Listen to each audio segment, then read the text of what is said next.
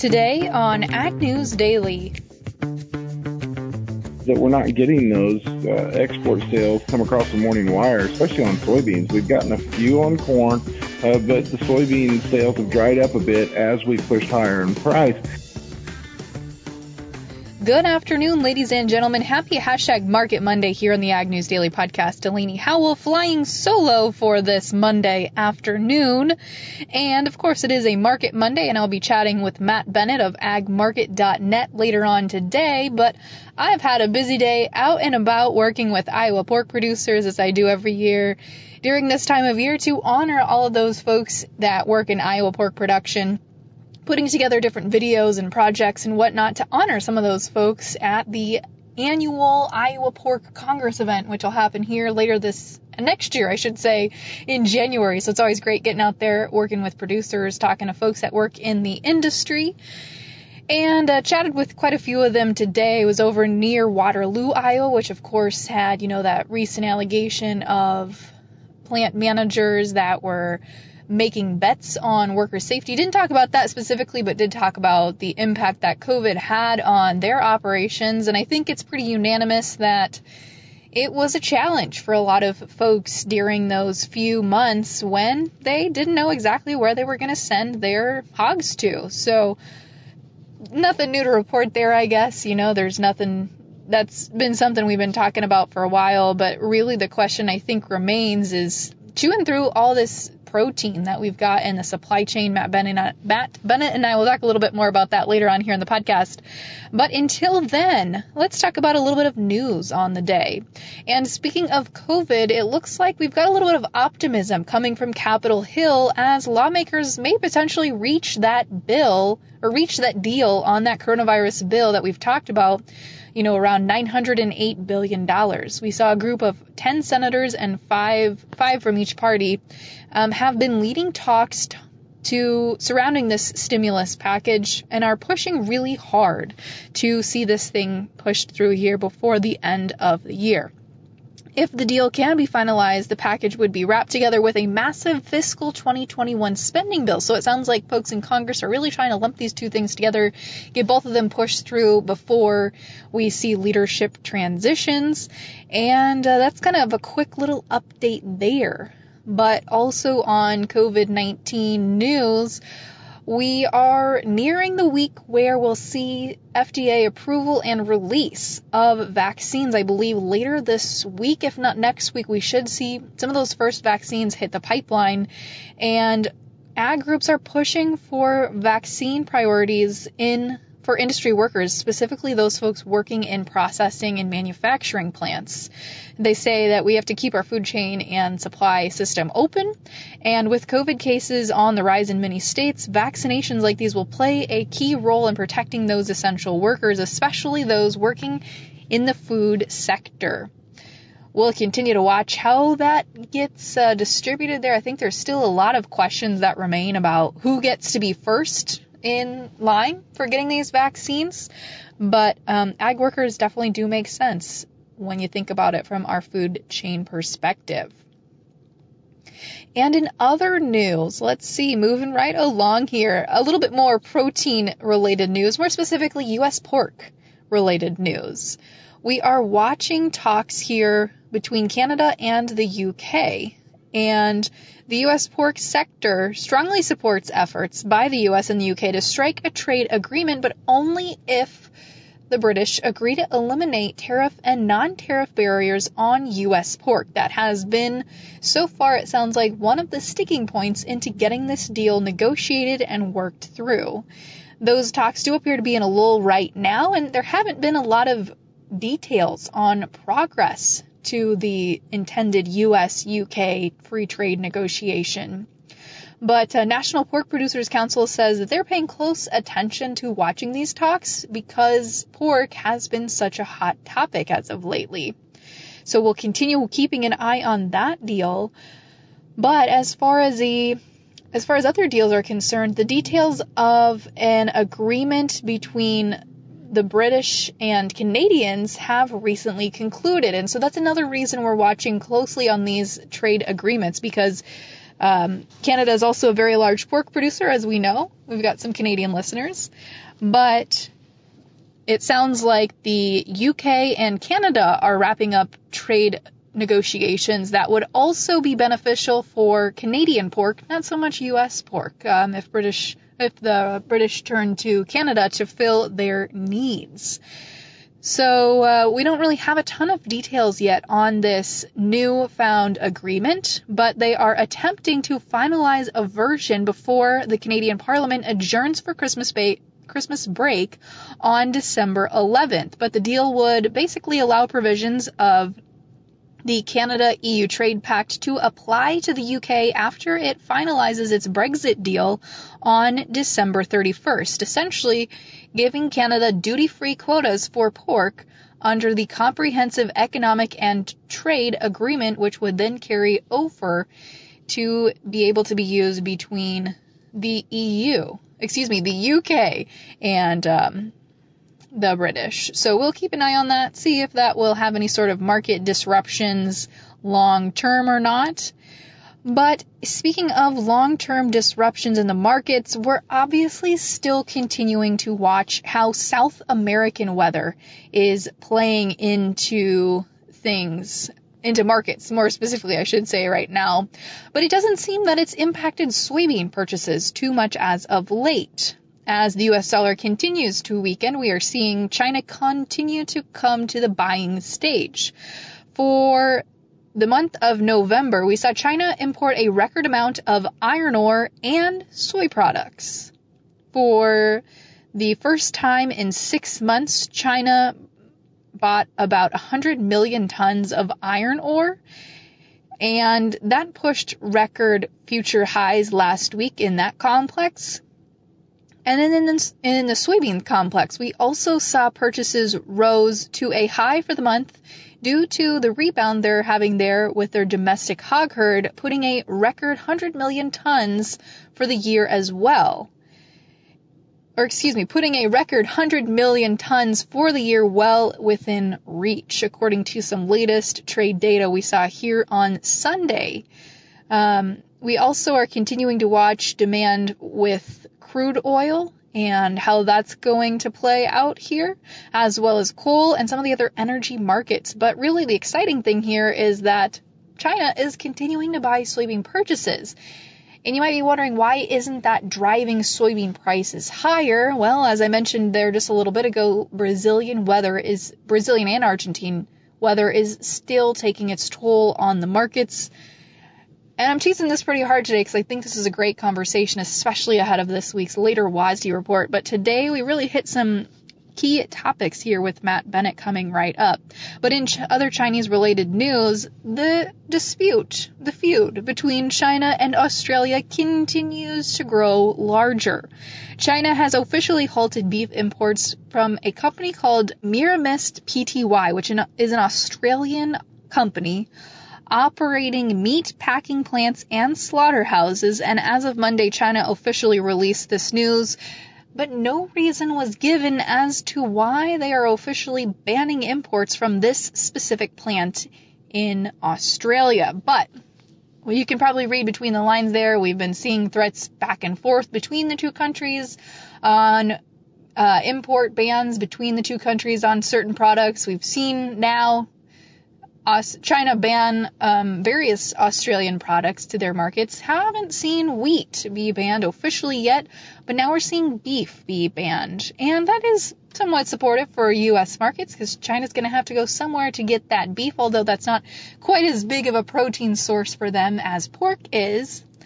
And as they continue to rebuild their hog herd after African swine fever decimated the nation, Germany is continuing to deal with cases. They've now surpassed officially 200 different cases across the country. So far, it sounds like there's about 225 different infected areas, infected boars across the nation, and most of those happening in their Brandenburg state. So far, again, none have been confirmed in commercial operations, all so far in non-commercial or free-range, wild boar operations, free-range or wild boars kind of roaming across the country. Nothing confirmed yet in actual physical commercial operations, but they're continuing to keep a close eye on that and make sure that doesn't spread. But before we chat markets for today, I thought this was interesting. We're going to have to get a little interview on this one here soon to really understand how this is going to work. But water is now going to be a futures market that you'll be able to trade on the Chicago Mercantile Exchange. Yep, you heard me right. Water futures are hitting the pipeline, no pun intended. Water will be joining other commodities, of course, like gold, oil, and others that will be traded on Wall Street because it highlights apparently worries that this life-sustaining natural resource may become scarce across more of the world. So starting in January of 2021, this new futures contract will be linked to the California's $1.1 billion spot water market.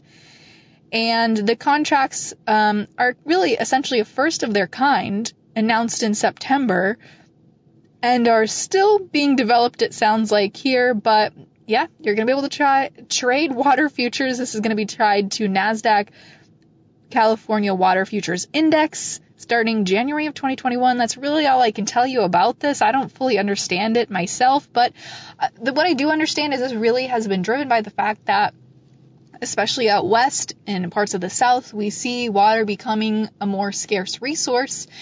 We're seeing, folks, I remember being down in Texas and Arizona and some other places down there, and I remember farmers saying that they are buying land, not because they want more land, but because they want the rights to access the water from that land or the water rights associated with that piece of land. So sounds like this is going to be an interesting legal battle, an interesting futures market, and we will have to get an interview on this really quite soon to fully understand how this new water futures market will work. But in the meantime, let's talk a little bit more about how normal futures markets traded for today. And we will kick things off here in the grain markets. And soybeans really were the only ones that ended lower on the day, as the March corn contract closed up 3.5 cents to end at $4.24. The December up just 0.75 cents to close at $4.11. In soybeans, the January pulling back 4.5 cents to close at $11.58.5. The March down 2.5 to close at $11.62.5. Chicago wheat higher on the day as the March contract added 2 pennies to close at $5.77.5. The December up 2 as well to close at $5.94.25. In the protein markets, a little bit of a bloodbath here today as we saw some we saw a little bit of selling off today as the February live cattle contract closed $1.37.5 lower to close at $111.02. The April down $1.02 to close at $115.15. January feeders down $1.97 today to close at $137.80. The March down $1.27.5 to close at $138.15. And in lean hogs, February down $1.62, ending the day at $64.95. The April cut $1.60 to close at $68.90. And looking at Class 3 dairy milk futures, the January up 7 today to close at $16.22. Without further ado, let's kick it over to my conversation with Matt Bennett of agmarket.net.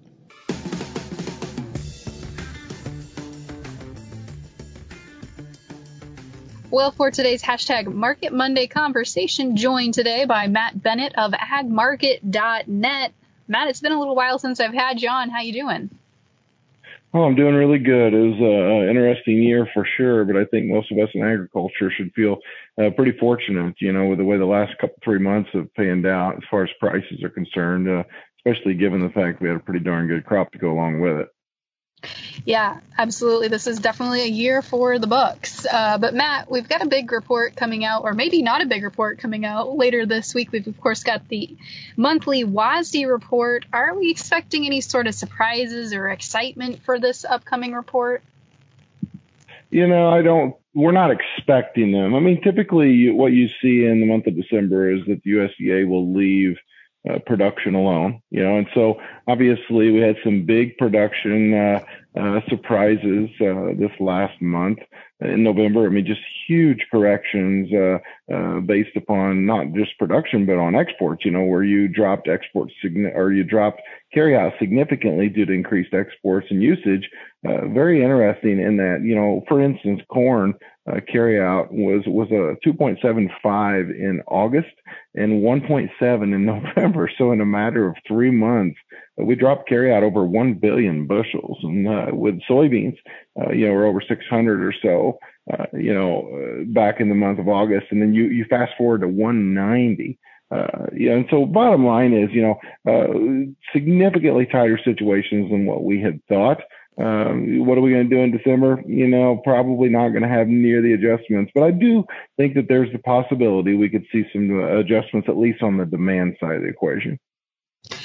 Yeah, I want to talk a little bit more about demand, Matt, especially when you look at the soybean markets. We've continued to see China and Mexico and other countries stepping in to buy product, but we, touched $12 there briefly, and then we've really pulled back 20, 30, 40 cents across futures in soybeans. What's it going to take for us to turn things around, or is that the only rally we should be expecting for this year? Is demand not going to be enough?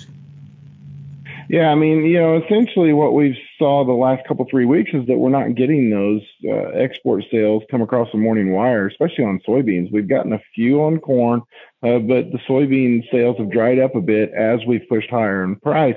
And so the big question is, where are those sales going, or are we going to continue to get sales in the future? I mean, as far as the export sales report, this is like the third, fourth week in a row this past week that we actually saw a marketing year low. And so, I think that moving forward, there's no doubt you could have the tendency to see better export sales than what we've seen recently. I think there's a large question mark as to when South American beans will be available for export.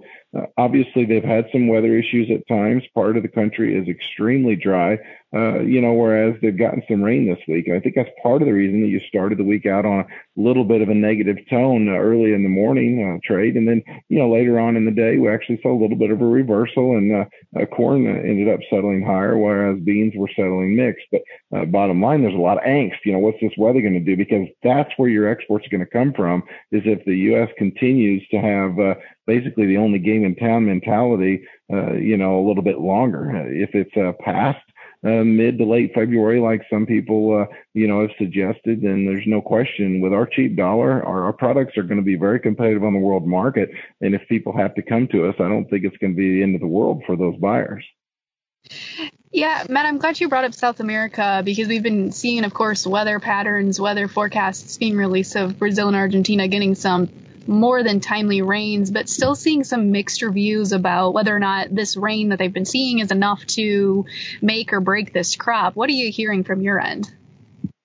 Yeah, I mean, so with the guys that I work with at Ag Market, we do a weekly webinar, and we actually had Eric Snodgrass on our webinar we recorded about an hour ago. And so, essentially he was showing us the moisture deficits that they're seeing, in Mato Grosso do Sul. There's certainly areas of the country that are seeing deficits, of 6 to 8 inches since the growing season has started. And so, no question about it. There's some areas that need a lot of rain to remedy the situation. I think what most forecasters are currently talking about is maybe some, good rainfall here this week, maybe in the week to 10-day forecast. But then after that, you're looking at dry conditions starting once again. So bottom line for me is that I've got to think that moving forward, you're going to have a better weather forecast than what we're currently seeing.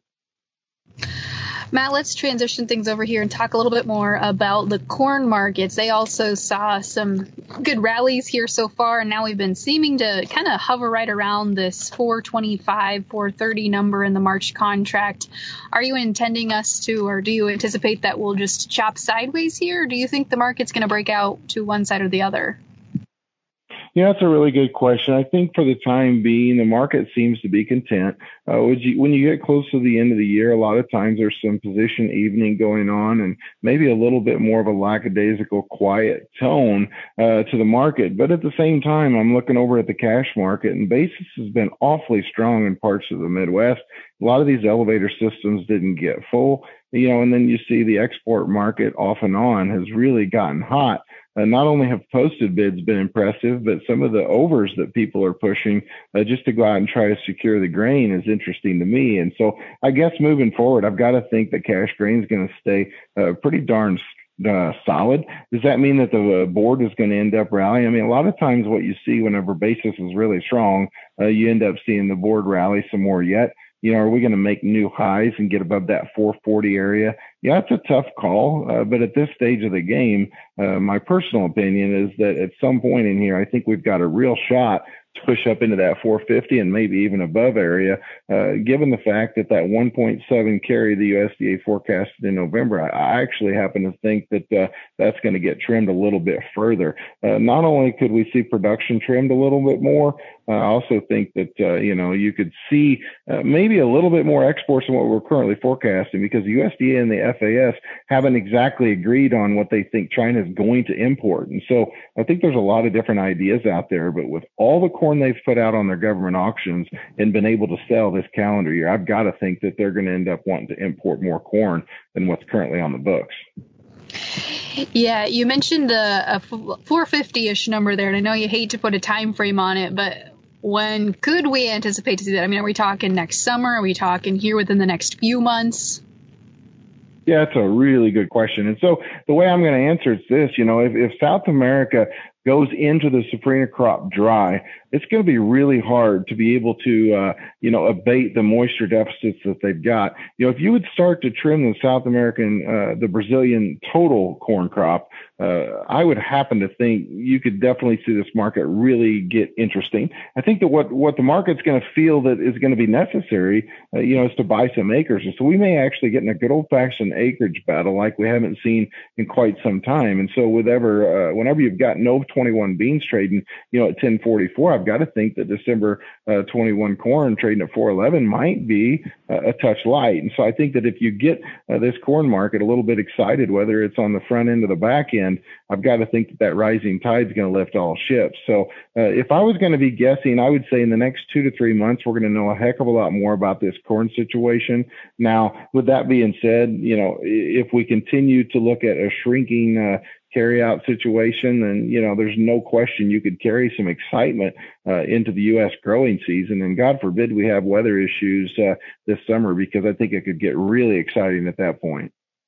Yeah, I agree. And it's crazy to think that we're already talking about acreage numbers here, not even at the end of the year yet. But Matt, let's talk a little bit more about the protein markets. What's going on in live cattle? It seems like they can't really find their footing. Yeah, I mean, the live cattle market's kind of fluctuated between that 110, for instance, in February, 110 up to about 116. We've seen some days where we're trending back towards the lower end of the range like we did here to start the week. Kind of a rough day to start the week, and then at times we're able to drift back towards the upper end of the range. I've got to think, though, moving forward, whenever I look out here farther on out, and I get into that, the August time frame, October time frame, as far as live cattle concerned, you finally start to build a little carry back in there towards the fall. And I would agree with the market that you're probably going to see a little better values in the third and fourth quarter. I mean, we have a lot of supply to kind of chew through here in the first couple of quarters. Demand's been pretty darn good. Don't fool yourself there. I think that a lot of folks continue to show the propensity to buy a lot of beef if they're eating at home. I mean, one way I would describe it is, if my wife and I are going to go out for a steak dinner, we're going to spend a pretty decent amount of money, and we don't mind doing that, on a Friday night if we go to a steakhouse. But we could probably buy 4 or 5 steaks for the same price, as what we do going out, and cook those at home. And I think a lot of folks have shown, hey, you know what, we're going to continue to buy beef. In fact, we're going to buy more than what we were before. And I think that's part of the reason demand has been so strong. So when you chew through these big supplies first half of the year, I think you could see some pretty exciting markets on down the road. Matt, is it the same story in the lean hog market? Need to chew through some meat, or is there something different going on there? Yeah, I think with lean hogs, I'd certainly like to see, a fair amount of export demand here, stay constant, if you will. I mean, what we've seen in the hog market forever is this huge carry, people looking for better days ahead. Right now, whenever you look, for instance, February cattle at $65, you just get out only to July and you're over $80. I mean, that's a healthy carry in the market. I would like to see your front months maybe get a little more support in here. Obviously, we've got a fair amount of supply to chew through on the hogs as well. We just need to see regular big exports. And if we do, I think that you could see a little bit of strength here in this hog market. Fantastic. Matt, before I let you go, if folks want to chat markets with you or want some more information on agmarket.net, how can they do that? Yeah, just head to agmarket.net. It's as easy as that. We have a really good website, a lot of good research and tools, technology, as well as all the contact info to get a hold of me or any of my partners. So we've got a pretty darn good team put together. And I think that, whatever the producers' needs are, I think we can accommodate them. Fantastic. Well, hey, Matt, thanks again for chatting markets today. Well, thanks for having me on. I appreciate it.